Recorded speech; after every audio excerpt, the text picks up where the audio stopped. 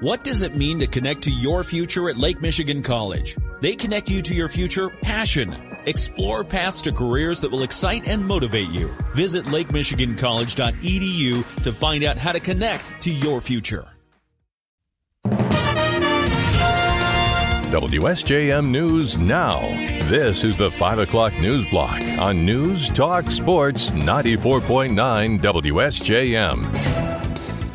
Brought to you by the Town Crier Wire. In the newsroom, I'm Andrew Green. Senator Gary Peters has introduced legislation intended to strengthen the nation's workforce in artificial intelligence, cybersecurity, and other technologies.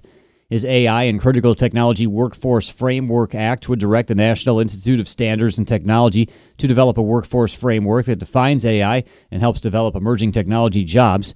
Speaking at a Senate hearing this week, Peters said, just like the Industrial Revolution made lives better while creating new challenges, the AI revolution will do the same. AI will affect physical work, but unlike other technologies, it is more directly tied to our intellectual and cultural capacities. It has already introduced new ways to ask and answer questions, synthesize information, conduct research, and even make art. These qualities, the ability to understand ideas and create culture, are the very foundation of our humanity. We must work to preserve them as they become influenced by artificial tools. Peters said it's important to have federal policies in place to protect individual liberties from AI before the technology further advances. His bill would also instruct the NIST to report to Congress on other emerging technology areas that could benefit from workforce frameworks and require input from industry, academia, and government agencies. Michigan Works is offering everyone a free one-week certification to help workers kickstart a career in manufacturing.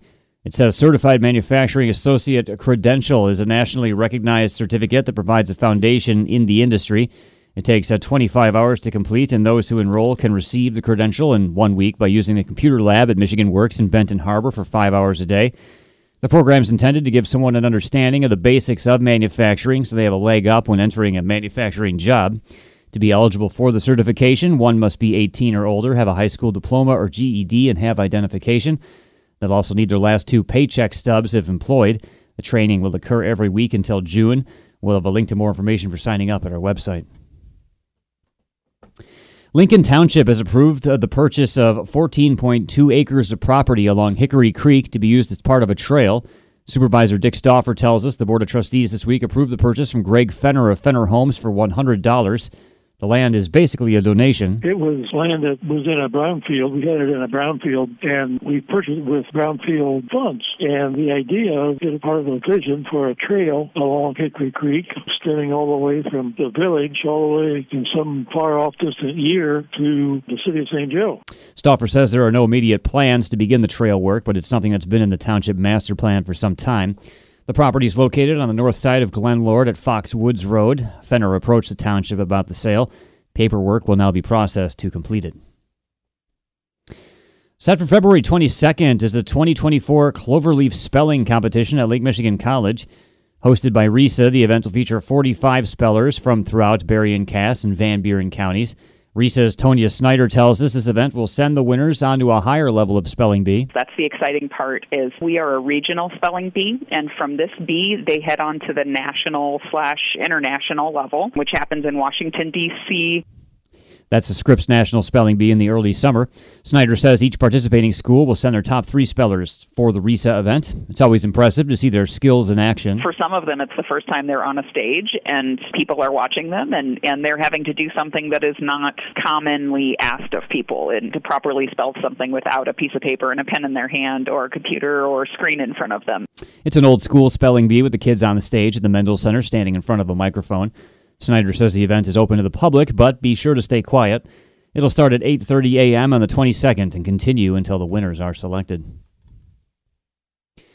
A body has been found along the Lake Michigan shore in Allegan County. The Allegan County Sheriff's Department says it was spotted on the beach by a homeowner near the 22,000 block of Lakeshore Drive in Ganges Township about 8:20 a.m. today. Sheriff's deputies arrived to find the deceased man, who was wearing nothing but a pair of size 12 brown leather Converse All-Star shoes. They say the body appears to have been in the water for some time prior to washing up overnight, and for that reason it couldn't be identified. The Allegan County Sheriff's Department's investigating the death as suspicious, although there were no clear signs of foul play. It's awaiting results from the medical examiner's office for cause of death and identification.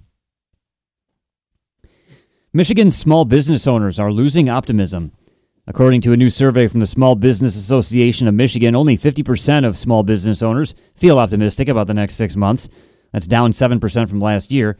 President and CEO Brian Calley says inflation remains a top concern. The rate of inflation may have come down, but the cost pressures of the last 2 years, those are still very, very present inside businesses. Calley says the long-term optimism does remain high, though. 66% of Michigan small business owners feel confident about their chances beyond 6 months. New legislation in Michigan will require education on organ donation for ninth graders in the state's public schools. The 1 hour of instruction would teach students about organ, eye, and tissue donation, plus the donor registry. Patrick Wells O'Brien with Gift of Life Michigan says this legislation will be life-saving. This legislation is vital for the 2,400 Michiganders right now waiting for a life-saving organ. For them, there is often no other remedy, no other therapeutic solution. Wells O'Brien says just 21% of new drivers register as organ donors. And 97.5 Y Country will kick off its 2024 Y Country Cares St. Jude Radiothon tomorrow. Each year, the Y Country crew broadcasts all day long during the Radiothon to raise money for St. Jude Children's Research Hospital.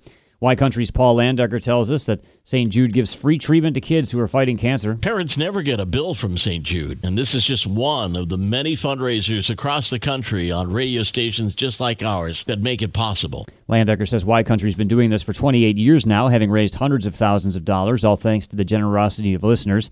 Last year, they raised more than $42,000. Many of us have been to the hospital, actually seen the miracles they work firsthand. And though the hospital may be in Memphis, that hospital shares their protocols with hospitals all across the world.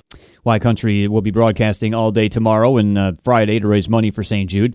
In particular, they're looking for partners in hope, those who will pledge $19 a month for St. Jude. However, all donations are appreciated. You can donate by calling in, or you can donate online. We'll have a link at our website. WSJM News Now continues with your Bloomberg Report.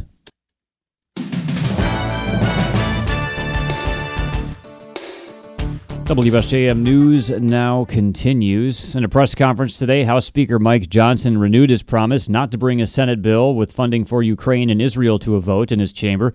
More from ABC's Jay O'Brien. Ukraine and Israel funding passed the Senate this week with bipartisan support. 22 Republicans backed it. But Speaker Mike Johnson said he's not bringing it up for a vote in the House. The Republican-led House will not be jammed or forced into passing a foreign aid bill that was opposed by most Republican senators and does nothing to secure our own border. House Republicans made a similar call to link border security to funding for Ukraine months ago. That started bipartisan negotiations in the Senate, the product of which Johnson ultimately rejected. Jay O'Brien, ABC News, Washington.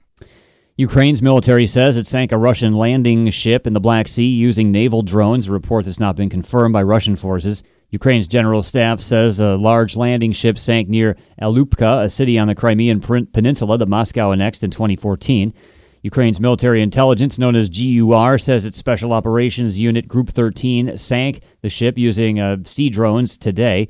The Russian military did not immediately comment on the claim, saying only that it downed 6 Ukrainian drones over the Black Sea overnight. The White House is criticizing the House Speaker for blocking the Senate Ukraine, Israel, and Taiwan funding bill. House Speaker Mike Johnson is not moving forward on the bill because it does not contain border security measures, despite his rejection of a Senate border security measure.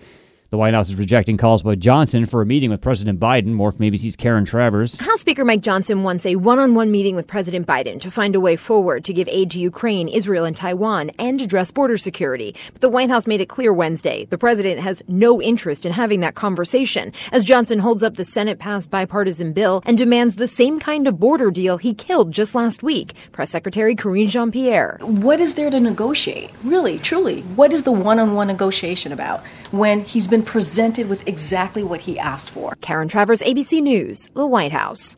Israeli Defense Forces say they believe Hamas is operating out of Nasser Hospital in Khan Yunis. That comes as more than 1 million civilians in Rafah make their way north ahead of Israel's expected ground offensive there. The IDF says they've hit Hezbollah targets inside Lebanon as well. ABC's Marcus Moore has more from Tel Aviv. Israeli defense forces have been in constant battle with members of Hezbollah in Lebanon, and today has been one of the more active days. There have been strikes on both sides of the border with casualties, not only among those who are fighting, the soldiers, but also civilian casualties. And according to Lebanese officials, in one of those attacks, as many as 4 civilians may have been killed. And so it is certainly giving you a sense that not only is there a lot happening in Gaza, but we are watching the situation, a volatile situation, unfold in other parts of the region. A Georgia judge has scheduled a hearing on a motion to bar Fulton County District Attorney Fani Willis from continuing to pursue her election interference case against former President Donald Trump and others. The hearing slated for Thursday. A defense attorney in the case argued in a court filing last month the romantic relationship between Willis and the special prosecutor Nathan Wade disqualifies them both. The filing says Willis personally benefited from the prosecution when Wade paid for vacations for the pair, creating a conflict of interest. Willis has acknowledged the relationship, but has said it has no bearing on the serious criminal charges against Trump and others. The leaders of the House Intelligence Committee are alerting colleagues about what they consider an urgent matter, and Republican chairman of the panel is now calling on President Biden to declassify it. More from ABC's Stephen Portnoy. Sources say the urgent matter warned about by the bipartisan leadership of the House Intelligence Committee involves a Russian effort to put a nuclear weapon into outer space. One source calls it very concerning and very sensitive. House Speaker Mike Johnson tells reporters he wrote the president about this matter last month. I want to assure the American people there is no need for public alarm. National Security Advisor Jake Sullivan is due on Capitol Hill to brief House leaders tomorrow. Stephen Portnoy, ABC News, Washington. There's been gunfire at the Kansas City Chiefs victory rally in Kansas City. Police say several people were struck after a celebration ended, and 2 armed people have been detained. More from ABC's Alex Perez. Parade started about 2 miles from here, and the route worked its way to this location where it ended, right outside Union Station. And there had been people gathering here since very early this morning before the sun came up, sort of staking out their spots. And the event had just ended. The rally had just ended. So people were already sort of milling around and beginning to go about their way when those gunshots were heard. The Kansas City Fire Department is reporting as many as 10 people were injured in the shootings.